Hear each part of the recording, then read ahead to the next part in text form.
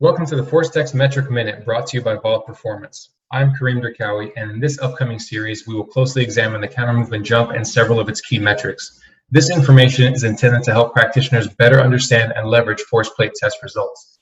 By the end of the series, we will have analyzed various movement strategies and explored training ideas, but we need to start with understanding a few key concepts. The first of which is eccentric peak velocity. Simply put, it's the maximum speed a person reaches while dropping down before a vertical jump. This power equation nicely summarizes the relationship between power, force, and velocity.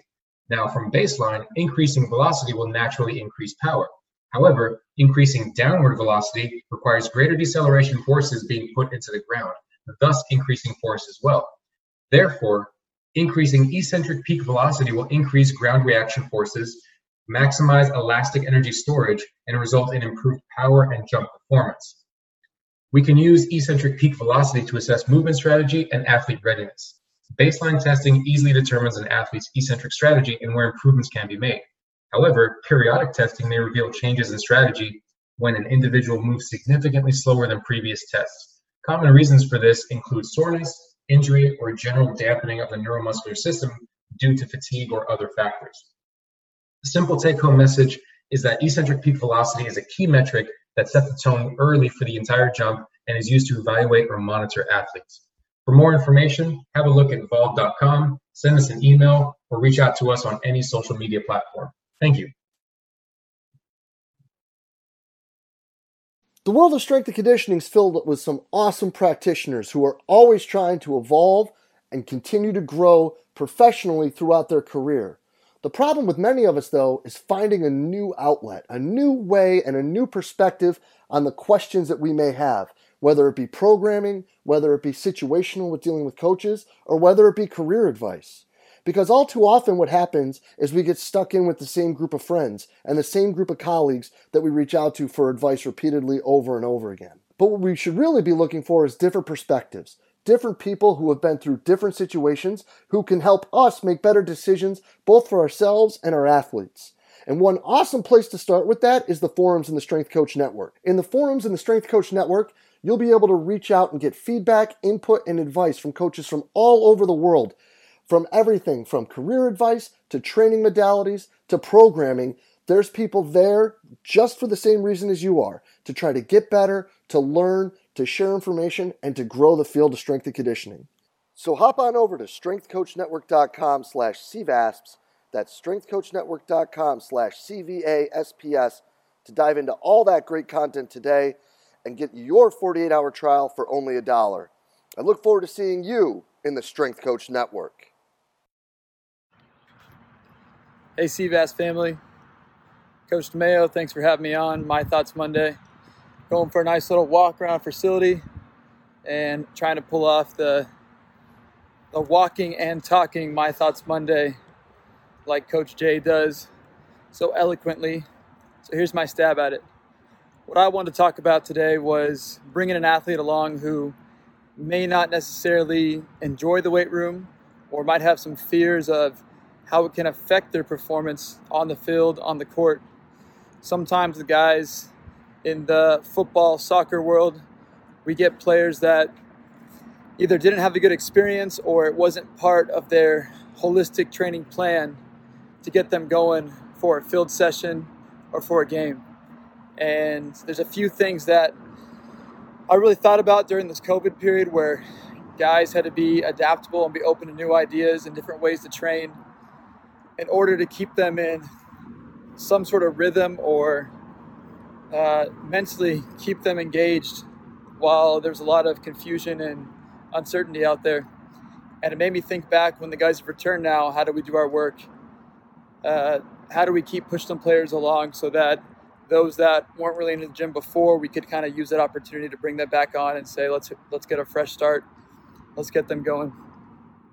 So I think one thing that's really important is that sometimes we get these guys that, like I said, they don't necessarily want to do the work, not because they don't have the effort, but more because of the questions in their head or the preconceived notions they have of how that might affect their on-field performance. And so there's a few things we do. The first thing that I always think is really important is to be impatient to action, but also patient for results. And so all that means is that if a guy kind of gives you the window, the door to jump in and says, hey, I kind of want to be stronger here, or I feel like I'm weak in this movement, right away can we jump on that? I think a mistake that I've made in the past, and that some other coaches I've talked to have experienced the same thing. So they say, okay, it sounds good, let me come up with a plan, then tomorrow we'll start. And I think that's a big missed opportunity there. I think what I found a lot of success in is acting right away, grabbing that guy, taking him to the gym, taking him out to the field, whatever it may be, and trying to take 2 or 3 things that we can walk them through: an exercise, a breathing routine, show them something on their previous game that they were doing to see, okay, what were you actually talking about there? But act right away. Start the process there, and then eventually we can go back and we can work on that program that night or that afternoon and come back and get them going. But being impatient to action, but also patient for the results, telling the guy, this isn't an easy pill you're going to take and it's going to change everything, but we want to make small steps to get to the goal that you want. It's what we think can best prepare you. So that's an easy one that we try to use in the quarantine period and everyone was at home was, could we act right away? A guy said, hey, I may not have this, and this. What am I going to do? Call him up, FaceTime him right away. Here's what we have for you. Here's what we're going to walk through you with. We're going to figure it out as we go sometimes too. We got to be honest there. And so when they came back, if we're starting some new routines, there's certain protocols you have to abide by, and a certain amount of guys in this room and that room, and we just have to act quickly. Be honest with ourselves and make changes when we need to. I think another thing to keep these guys going is probably to lose the ego. And what I mean by that is that's more of the coaching ego. So, of course, I'd like to be the one that is kind of engaging the athlete, taking them through whatever protocol that I think is best for him. You want stronger hamstrings, more resilient on the field, here's how we're going to get there. But sometimes I think by losing the ego and letting them kind of guide me, if they come in and say, here's a routine that I've done for the past 10 years, I do the same thing all the time, I like that, it tends to help me out, I say, okay, take me through it. I had a player a few years ago that had this core routine for their abs. They didn't want to lift weights, but that's what they wanted to do, their core routine. And so I said, okay, what if I do that with you for a few weeks? Just let me join on, no strings attached. And I got dirty with him. I rubbed some elbows, suffered with him a little bit because it had the burn. It wasn't very easy. It was tough, but I worked with him. And 3 or 4 weeks go by, and then the athlete says, hey, do you have something you want to add in? I said, yeah, it'd be great. I add in one exercise in the routine. So now the routine is still his routine, but one of my exercises jumped in. And we kind of kept that process going month after month after month. Still haven't lifted a weight. And by the end of the year, we actually have at least a set of anti-rotation, anti-flexion, anti-extension, some core movements that might be better suited for them, and something they enjoy and they're going to keep on doing, and there's consistency there. Long story of that is, the short story is that the athlete ended up engaging in some sort of S&C program, working on some leg strength, some posterior chain strength that helped them out in the field. And it was a big success. That took a lot longer than I'd expect, but like I said before, we have to be patient for those results. Sometimes it takes a little bit longer. So that's kind of the second thing that I think really helps to engage that athlete when you have someone that might be brand new or they're difficult to jump into an S&C program, which is fine. They should have questions. I think the third thing that I kind of would take away as I reflected is the importance of breaking bread with people. We were just in this bubble in Orlando, and in the beginning you had to go through all these tests every single day, but eating together without a mask on probably wasn't the best thing. And so once you're there for a few weeks, that could start to happen a little bit more within your own bubble within the team. And I think we realized how much we missed eating together, breaking bread together, having conversations. For me, that stuff can go a long way, and especially when you've got a weird year going on, and really no one's written the book on how to train in the pandemic, and if it's out there, I'd love to read it. But as we're still trying to figure out and be honest with ourselves, the athletes are having good conversations, coaches are trying to figure stuff out. I think that was a really important one for us to get back and break bread together.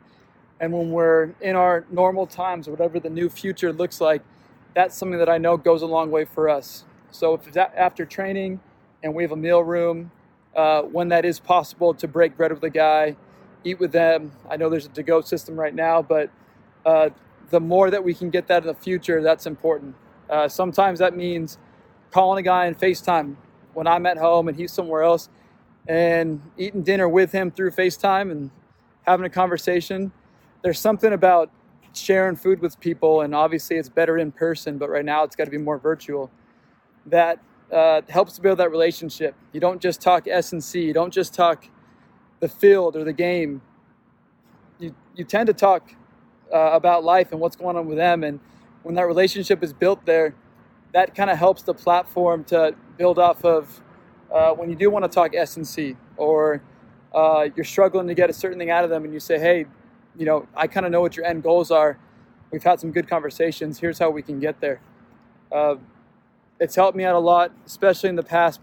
Pre-COVID is always breaking bread with the guys, trying to have breakfast with some different people, not just staying at one table the whole time. And I think something at the club I'm at, LAFC, they do a good job of. Just naturally, guys eat with different people, different staff, soccer operations, different players. When guests come in, it's a pretty cool thing to see how there's a community of how people eat together and have some good conversations.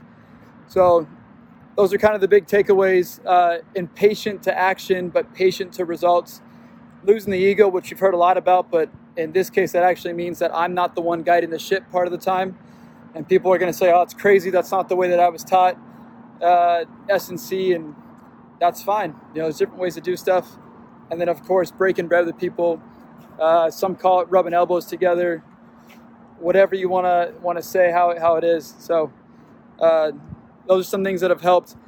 And this time especially is to get the athletes into a newer routine, or help them to figure out what does this new future look like for training, and also get back into the S&C of what we think will help them on the field. And ultimately, training is the most important thing. So getting to train every day, be healthy, that's the goal. So Coach DeMaio, thank you for your time. Thanks for letting me share a little bit with your community. Hope everyone's doing good. Peace.